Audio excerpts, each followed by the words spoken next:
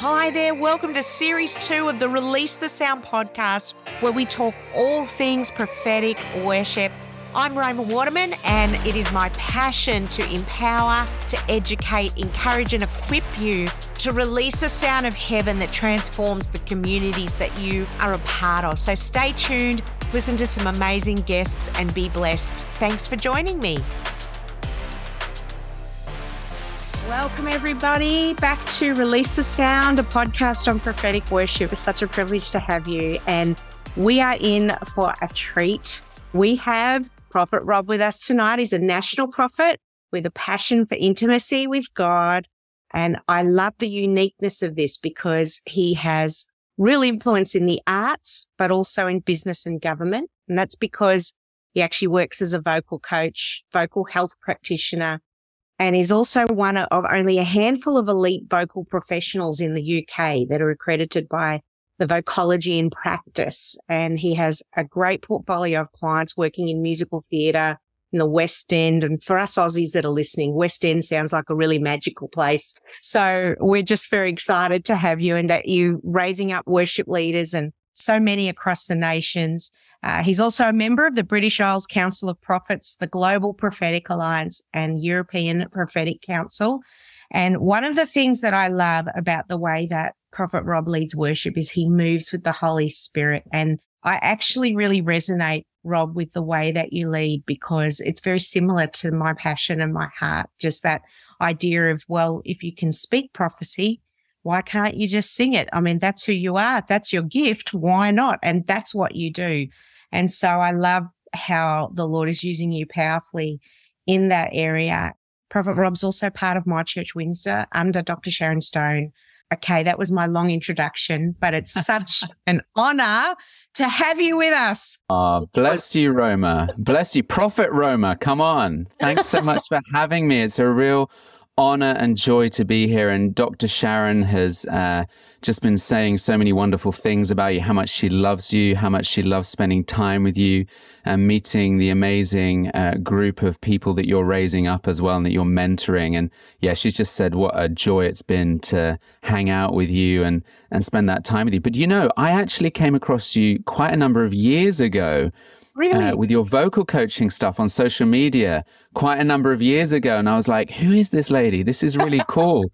So it's really great to meet you finally in virtual, but in person. So thanks so much for having me. It's a real honor. Oh, it's such a privilege. And I could talk about that journey for a long time. Maybe like you, I love the vocal space and, you know, sang professionally, as most people would know, but got a bit bored. I just wanted to sing about Jesus and talk about Jesus. So I love that part of my life, but I absolutely love just being in the thick of the prophetic and singing the prophetic song. I'm sure you're probably the same. It's like, it's wonderful. It's a gift. It's like your foundation, isn't it? It's like, I'm so grateful for that because I don't have to think so much when I move in the prophetic. There's something to be said about discipline, isn't there? In a your huge craft? amount to be said for discipline. Let's start with that question. I have a lot of people who are passionate about the prophetic that actually say, why do I need to learn the skill of songwriting or learn the skill of vocal technique if I just want to be prophetic? Let's put it into a different field. Do we believe that God can give people prophetic vision for things like building buildings? Yes, we do. Why do we know that? Because God gave the prophetic vision for the building of the tabernacle and the temple, and then ultimately in Jerusalem that Solomon built, but it came by prophetic revelation. But if the people who built it had no skill, it would fall down. And so if we don't have skill, we don't have the necessary equipment to actually support the revelation. And so if we don't have the skill to deliver the revelation, why would God bother giving us the revelation in the first place? Because it's going to be wasted. Or we're going to sound, let's just be honest, right? We're going to sound so awful, no one's going to want to listen to it.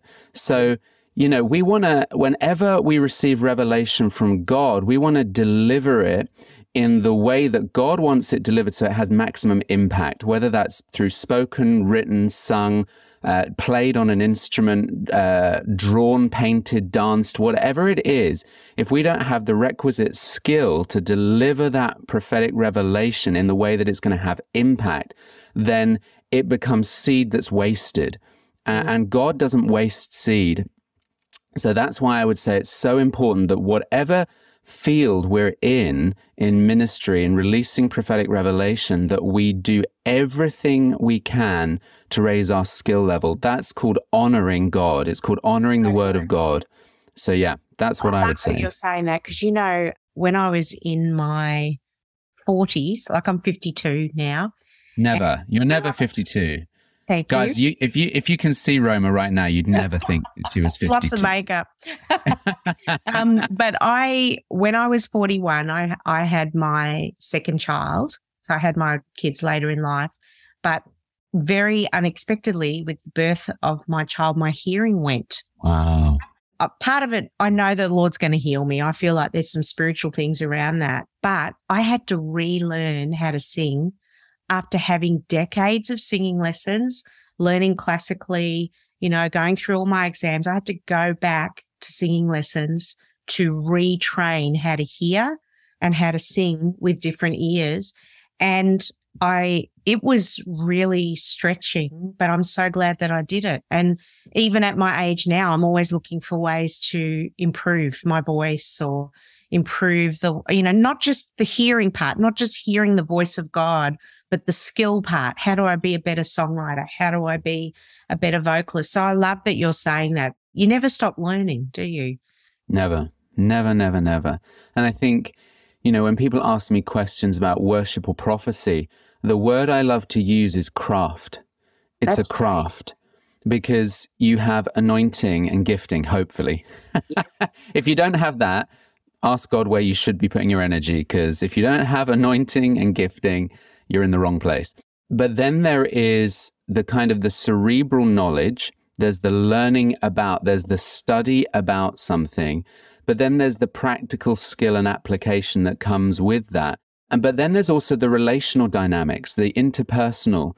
And so if we don't have all of those things going on, then we're really going to struggle both in the prophetic and in worship, because we never get to do anything in the kingdom of God on our own. It's never about me on my own in a room doing my thing, just releasing it to the world. God's not interested in that, actually. Wow. We always see in the Bible, God does it in the context of family and community, in the context of accountability. Why? Because God really, the Bible's very clear that we each receive a part of the revelation, the overall. And therefore, when we come together, we share our part. We need to know what our lane is and our part is, but we need to be humble enough to say, I don't have the whole thing. So if that's revelation, a prophetic revelation for a prophetic word, we've got part of it, but someone else will have another bit that fills in our blanks. But in the context of worship, it's rarely just us opening our voice in a space without anyone else there, right? There's the dynamics of interacting with the musicians, the other people in the band, whether they're singers or instrumentalists, but there's also the congregational dynamic and leaders and all those other things. It never stands on its own in total isolation. That's powerful. What you've just said, that is so powerful. Wow. That's making me want to ask this question then. Did you know that you were a prophet before you were a worshiper, or was it the other way around? Like, how did you move from being a singer, a vocalist, a worship leader into this prophetic space, or did it happen the other way around? Oh, that's such a tricky question to answer. The realization of what it means to move in the prophetic is quite a journey, I think, for a lot of people. Yes. And I think one of the difficulties is that people are prophetic, they're revelatory before they realize they are. And so they see things, they know things, they understand things that seem obvious to them that are not obvious to other people. So they'll be watching the news and go, that person is just lying. Or that's not the truth. This is what's going on. Or, wow, I really like that person. I don't know why everyone else doesn't like them. I think they're really good. I think they've got good intentions. When they're watching the news, or you're just being in conversation with someone and you just come out with something that you'd never thought before. And you go, oh, that was a pretty cool thought.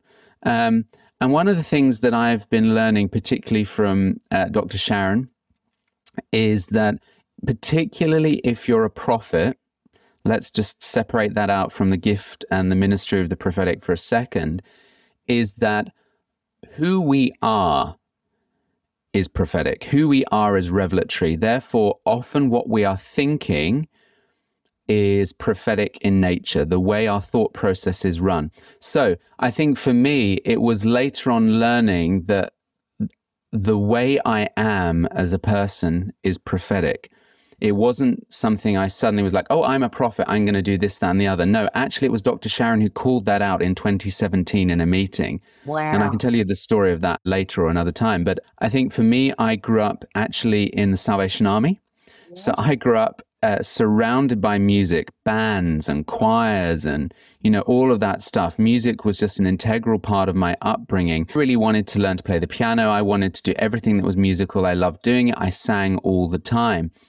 But I think it wasn't until really I was in my mid-teens that I actually started engaging with kind of contemporary worship music. It wasn't part of our church. I didn't even know it existed until I started going to some youth events in our wider town environment or in the local area. And then I was like, what is this music? And I fell in love. And what it was the presence and the anointing of God, the fresh rhema anointing of God on that new contemporary worship. It's not that the old worship at my church wasn't anointed, but it wasn't rhema anointed. It didn't have the freshly breathed aspect of God. And so there was something about that I caught, and then I wanted to get involved. But, it was many years of painful journeying to get to the point of being a worship leader. And even once I was a worship leader, there was a lot of pain in the midst of that. Why? Because I think particularly when you're a musician, when you train to be a performing artist, you are used to the whole aspect of performance, used to the whole aspect of excellence. You're used to the whole aspect of being scrutinized in minute detail. You're used to pursuing the idea of perfection in performance and finesse and all of those different kinds of things. Now, on one level, some of those things are really great in the context of worship, like excellence, but performance, absolutely not. Why? Because it's not about drawing attention to ourselves. Yes. And after, a good 15, perhaps nearly 20 years of pursuing excellence in music, that people would come up to me at the end of a performance and say, you're amazing. That was incredible. Why? Because that was where the affirmation for most that's where the affirmation comes from most musicians. We can't carry any of that into the context of worship. Not a bit of it. Not a bit of it. And so there was a whole journey of needing to die to that. And that was intensely painful, because for those of us who get our identity from what we do rather than who the Father says we are, It's a really deep, painful journey of dying to all of that and coming to the Father and saying, actually, who do you say I am? And him smiling at us and going, well, you're certainly not a musician. You're certainly not a singer. That might be something you do, but it's not who you are. And later there was this whole journey into the prophetic, but then particularly being called out as a prophet. And it took me 2 years, nearly 2 years, 18 months from when Dr. Sharon called me out as a prophet in 2017 to me fully embracing the mantle that God was putting on me as a prophet, and realizing that actually that is as much part of our identity if we're called to the fivefold as being a son or a daughter of the King.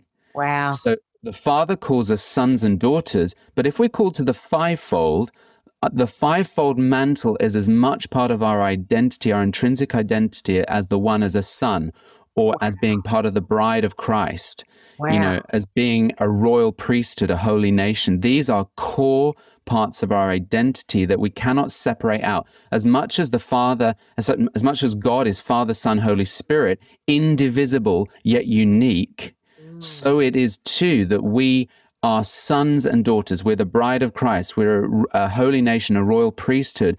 And then there are these other components if you're called to the fivefold ministry. And so for me, it was a journey of learning how these things all marry up and how the expression, though, is separate from the identity. And learning not to get my identity from the expression, not looking to man to say, well done, you're awesome, but saying, Papa God, what do you say about me? Wow. King Jesus, did I serve you well today? Holy Spirit, was I in sync with you today? Was I flowing with you? And what do you think of me today? the past year had been one of the hardest years of my life. My father died in January, and as excruciating and painful as that wasn't actually, in one sense, as painful as seeing him suffer. He'd been ill for a long time. He had Alzheimer's and dementia, and so in many ways, I'd watched the father that I knew. In one sense, they call Alzheimer's the long goodbye. And there was like he was unwell for quite a number of years, but the previous 2 years were particularly, we saw the decline very fast. And so there was a process of grieving in that, of saying goodbye to him. I say that because the way Jesus would show up in my living room most frequently would be with a huge smile on his face and laughing. Wow. And he'd make me jump. He'd just appear in front of me in the living room while I'm sitting here worshiping. Jesus, I'd look up and just in the spirit, Jesus would be there. I remember jumping back going, wow, okay, you made me jump there. And then he'd start laughing because he'd made me jump. Now, why did he show up laughing and smiling? Because he knew what I really needed to sustain me was joy. Wow. What I really needed was certain other areas of my life where I was taking myself too seriously, not to take myself so seriously, because there were so many other areas that were such a challenge. And I think what we need for all of us is the revelation of how Jesus, how the Father, how Holy Spirit wants to interact with us right now, who he wants to show himself as. And that becomes the springboard for everything that we do in terms of prophetic ministry or in worship ministry or whatever. It comes out of, who are you to me right now today? Wow. That feeling of dying, I even think if I hear worship leaders saying they haven't felt that, I just sit back and go, well, you will. Like if you're going to be here long enough, you will. Hopefully they will. Yeah. I mean, it's horrible but beautiful at the same time, isn't it? Because it detaches you from this need of affirmation from people. Absolutely. It shifts our focus in ministry as well. I said on Sunday night, it used to be that I would pray before I'd get up and minister, either in worship or the prophetic, whatever. It would be, Father God, just come anoint me, give me some great words. Would you bless the worship tonight? Would you help it be great? God, please don't let me sound or look like an idiot. Like, God, if you don't show up, I'm just going to look like a chump. This kind of prayer. And then over time, God shifted it to, God, I'm so desperate to encounter you tonight. I'm so desperate to encounter you. I'm so desperate to encounter you. And then God shifted it again to, God, you've got to show up and shift these people. You've got to minister to your people tonight. Oh God, let me get out of the way so that you can really move in the way you want to propel your people so that they would encounter you, so that their lives would be transformed, so that the world out there would know that there is a Savior who is alive, that there is an answer. And God shifts us from being me focused to him focused for others. Oh, wow. And I feel like there is that journey that God will take us on if we'll let him kill us. And I'm not saying I'm there. I think I'm just on the outer edges. I feel like I'm just beginning to taste of the beginning vapors of all of this. I say, like with Dr. Sharon, I feel like a paper plane following in the jet stream of her fighter jet in the spirit. It's like she's just off supersonic, doing all this incredible maneuvering in the spirit, releasing atom bombs in the spirit that destroy darkness and all these different things. And I'm just like, how do I follow on behind?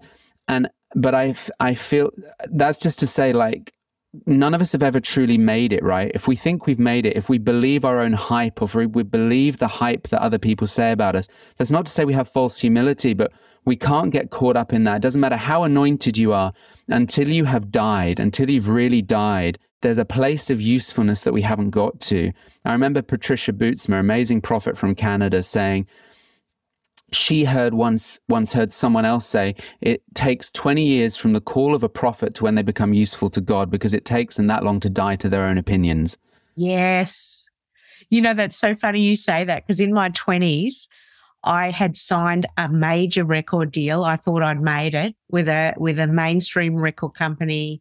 I was leading worship on Sundays in my local team, and all I was thinking was music, music, music. And this prophet came to our church and he started calling me out as a prophet. And I was really annoyed because firstly, I didn't know what a prophet was. And I was like, I don't want to be a prophet. I want to be a singer-songwriter. I don't even like that word prophet. What does that even mean? Not realizing, like when I look back now over the decades, that prophetic call has been with me since I was a child. I mean, look, it's 20 years later and now I feel like it's flipped.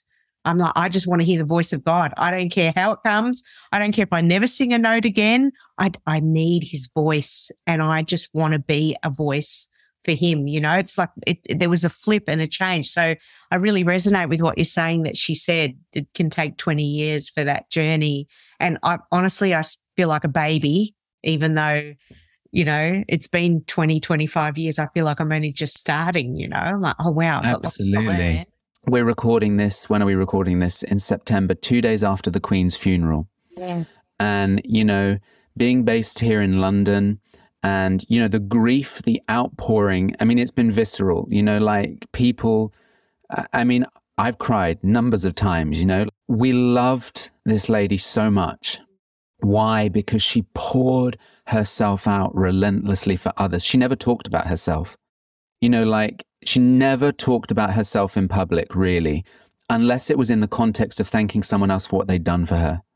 Wow. And how much she appreciated someone else. She didn't just talk about herself.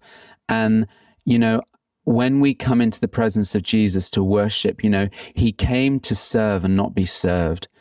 And, you know, if Jesus came to serve and not be served, how much more so us? He had every right to demand anything he wanted from us. And yet all he said he wanted from us was love. All he wanted is love.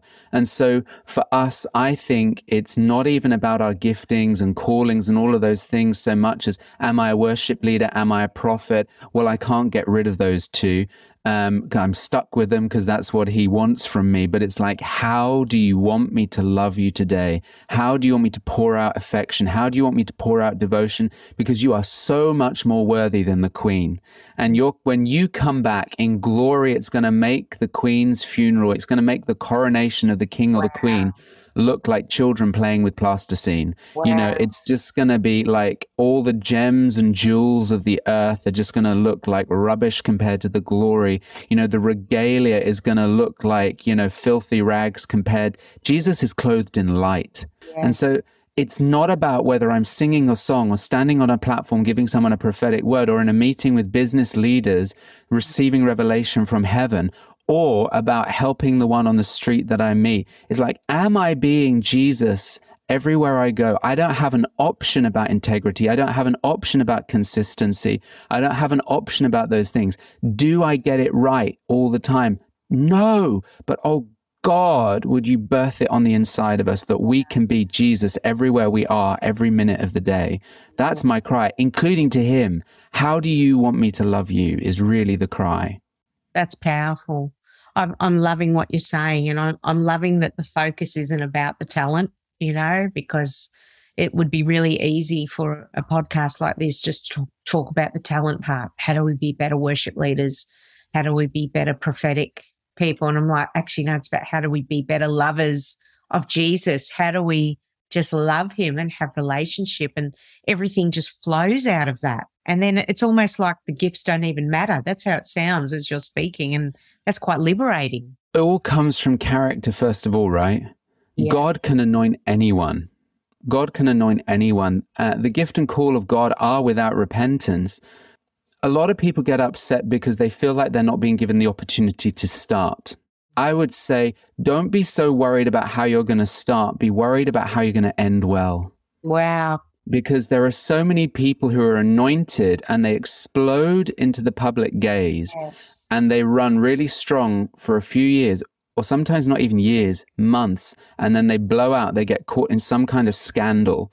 You know, something comes out about them, the way that they have fallen somewhere, you know, recently. We're not talking about past sin. Like, everyone's got past sin, right? Like, who cares? The media is into dredging up the past. Jesus is in back propelling you into your future. He really doesn't care about your past. It's covered by the blood. But you know, the power of God is something to be feared. because the power and the anointing of God will propel you. The gift will make room for you, the scriptures say, but it's only your character, your intimacy with Jesus, buying oil every day that will sustain you, and the fear of God. And we have to be asking God, give me the fear of the Lord. Why? Because it's the beginning of all wisdom. And only the wisdom, the fear of the Lord and character will be able to sustain you for a lifetime in ministry. And I don't care how anointed you are if you're not pursuing character, if you're not pursuing the wisdom of God, because the power and the gifting, the anointing will not sustain you.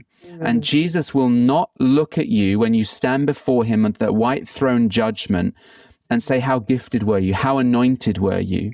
He will say, were you faithful? Yeah.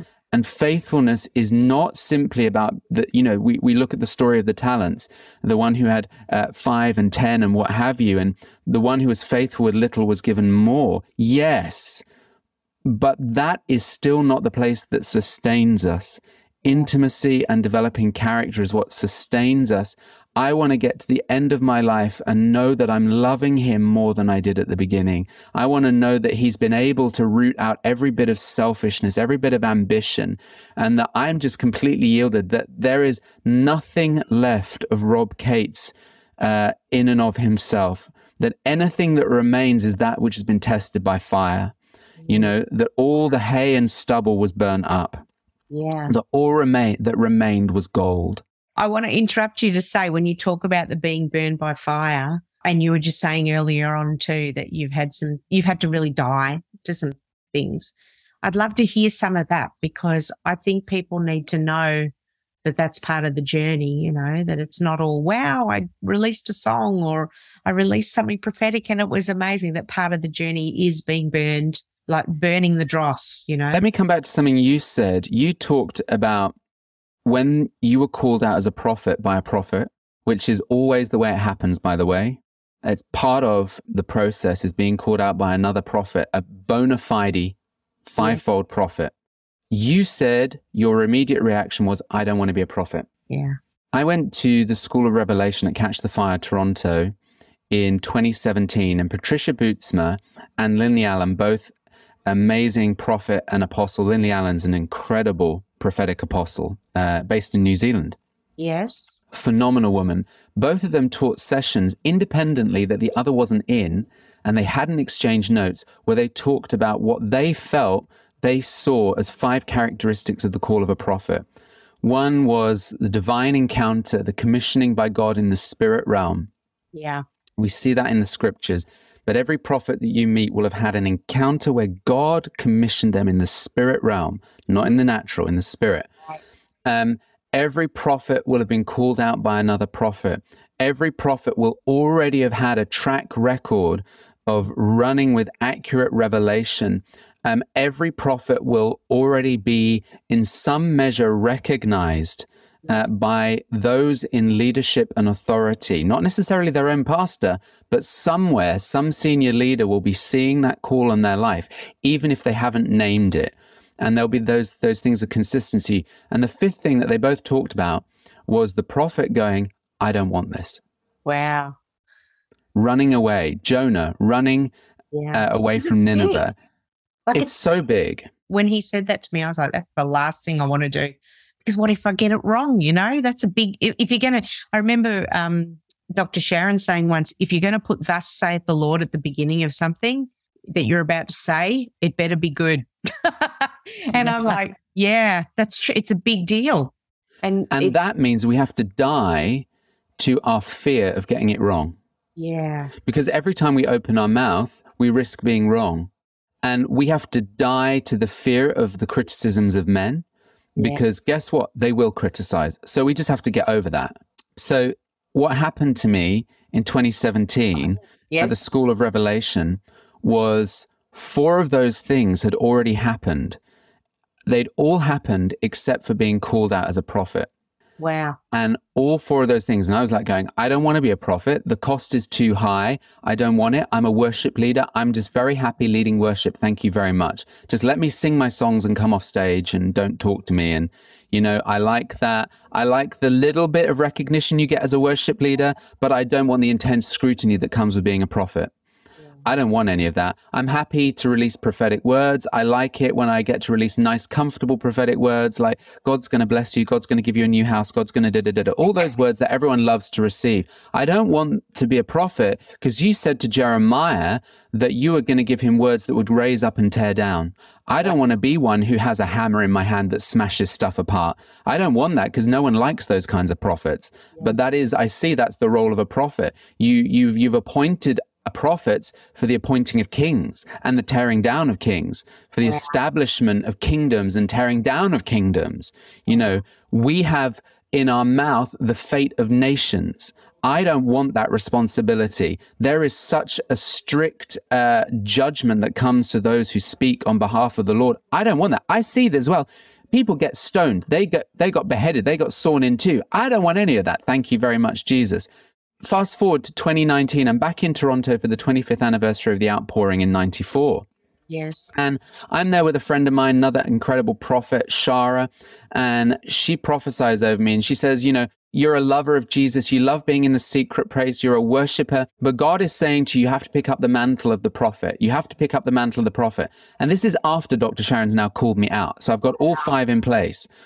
And I'm going, yeah, but I don't want da-da-da-da-da-da-da. Anyway, she says to me later in the week, she goes, you've really got to pick up that mantle. You've got to lay down worship and pick up that mantle. And I was like, yeah, but I don't want to. I just don't want to. 3rd time later in the week, she says, God says you have to pick up that mantle.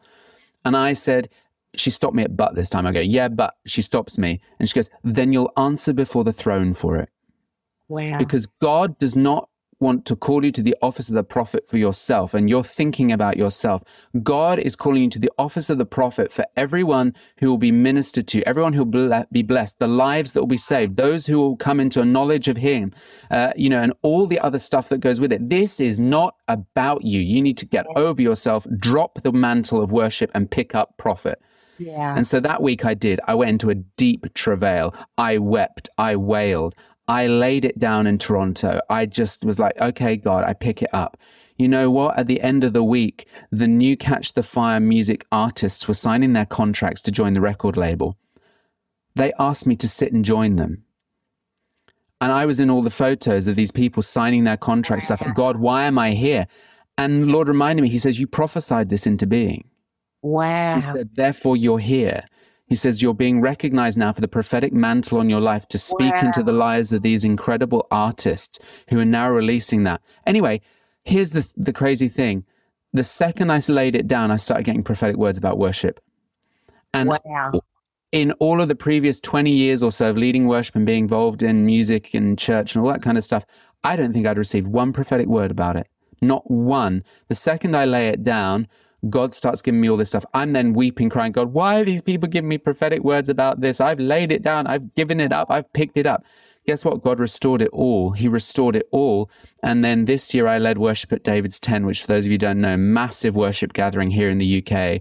And the song of the Lord came forth and I prophesied in song in a way that I never have before. And the Lord married the two and brought forth this incredible thing that really brought about a shift. And I don't get to boast about any of it. I've seen you in action when you are singing the prophetic song. To me, I mean, maybe I'm biased because I love it because there's something about a song and the prophetic word together that is it's so palatable. Like people's hearts are opened and they don't expect it. They don't expect, like their hearts are wide open because they think they're hearing a song, but then you prophesy and their heart's wide open. It's so beautiful. It's so powerful. And I love when you do that. I mean, I've been in sessions where you've led worship and I was crying behind my screen. I had to turn it off because there's not a lot of people that are doing it. So it's very beautiful and fresh. Praise God. There's something very unique about it. So I hope you never put it down personally. And also there's not a lot of people doing it. And that's why I wanted to interview you because I'd also love to know how like what's happening as you're doing that? So when you're in the middle of worship and are you seeing? Are you a seer? Like I see pictures. Some people see words. Like what's happening? If you can break it down, you probably can't because I know it's... Yes, I think there's a difference between prophetic worship and prophesying in song. They're different things.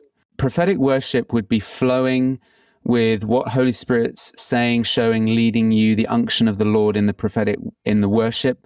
Should I go to this song? Should I go that way? Should I linger? Should I sing in tongues? Should I sing something else out? The prophetic refrain that comes forth that enables people to join in. And I would say all of those things are amazing parts of prophetic worship. What should I play? Just being really sensitive to the Holy Spirit in that context. Prophesying in song is has a much stronger declarative. It's like proclaiming, proclamation, declaration. Yes. And it has a different weight on it. Yeah. In my experience, it has a different weight on it. I feel much more out of control. I feel like I'm much more in the place of ecstatic worship, ecstatic prophecy. Yes. For those who've never read Stacey Campbell's book, Ecstatic Prophecy, I highly recommend it. I feel more in that ecstatic place. And so to answer your question specifically about how am I receiving revelation, it can vary hugely. Sometimes it's the nabby flow, the bubbling up. It just comes up and out. Sometimes it's the seer anointing. So I'm singing what I'm seeing as I'm seeing it. Sometimes it will be just the feeling, the sense of something. Sometimes I will sing what I'm literally hearing. Yes. Sometimes I will feel like I'm in a different realm and I'm singing from that realm into this realm. And that will happen when I'm prophesying as well. Sometimes it is, and you'll understand this as a prophet, it will just feel like common sense, what I'm saying or singing. Yeah. This is just what needs to be said right now. And it's just that my thoughts and the Spirit's thoughts are one. And so it's like, I'm thinking what he's thinking. So it comes to me as thought. Got to ask questions. Dr. Sharon's so strong on this. She's just like, you have to ask questions. Don't get locked into just receiving revelation one way and don't be impatient to release it. Let God bring it in layers and in his timing. Just say, Father, I don't understand this yet, but I trust you're going to show it to me. Help me to be sensitive and ready for when you do in the unexpected ways that you're going to do it.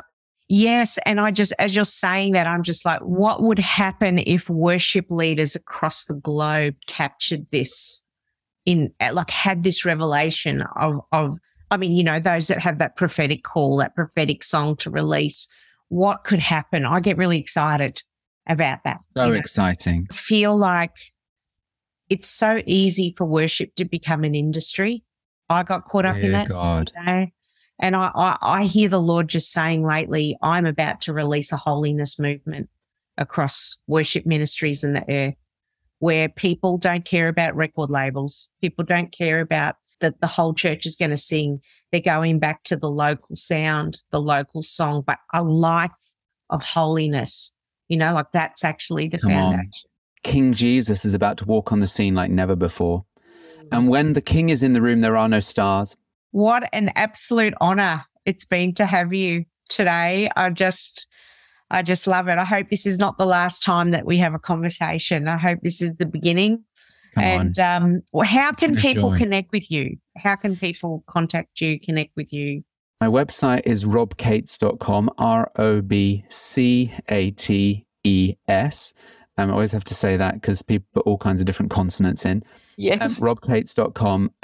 My Instagram handle is rob.cates. And then my Facebook page is Rob Cates UK. We just thank you for your ministry. We thank you for the cost, the things you've laid down to do what the Lord's called you to do. We're so blessed by you, and I'm just looking forward to being under your ministry very, very soon, being led in worship, being hearing the voice of the Lord through your voice. So thank you again. Thanks for having me. It's been an honor. It's been such a privilege. Thank you. Thanks so much for listening to Release the Sound, a podcast on prophetic worship. If you're hungry for more, head to romawaterman.com, where you can check out my book, Releasing Heaven's Song, Singing Over Your Nation for Breakthrough and Revival. It includes activations that you can use with your team or even on your own. And I've also got an online school where we have several courses on the prophetic, worship, spirituality, and creativity. Also, don't forget to subscribe to this podcast and leave us a review. And until then, I pray that you will release the song of heaven over your family, your church, and even your nation. And I look forward to sharing with you in the next Release the Sound Prophetic Worship podcast.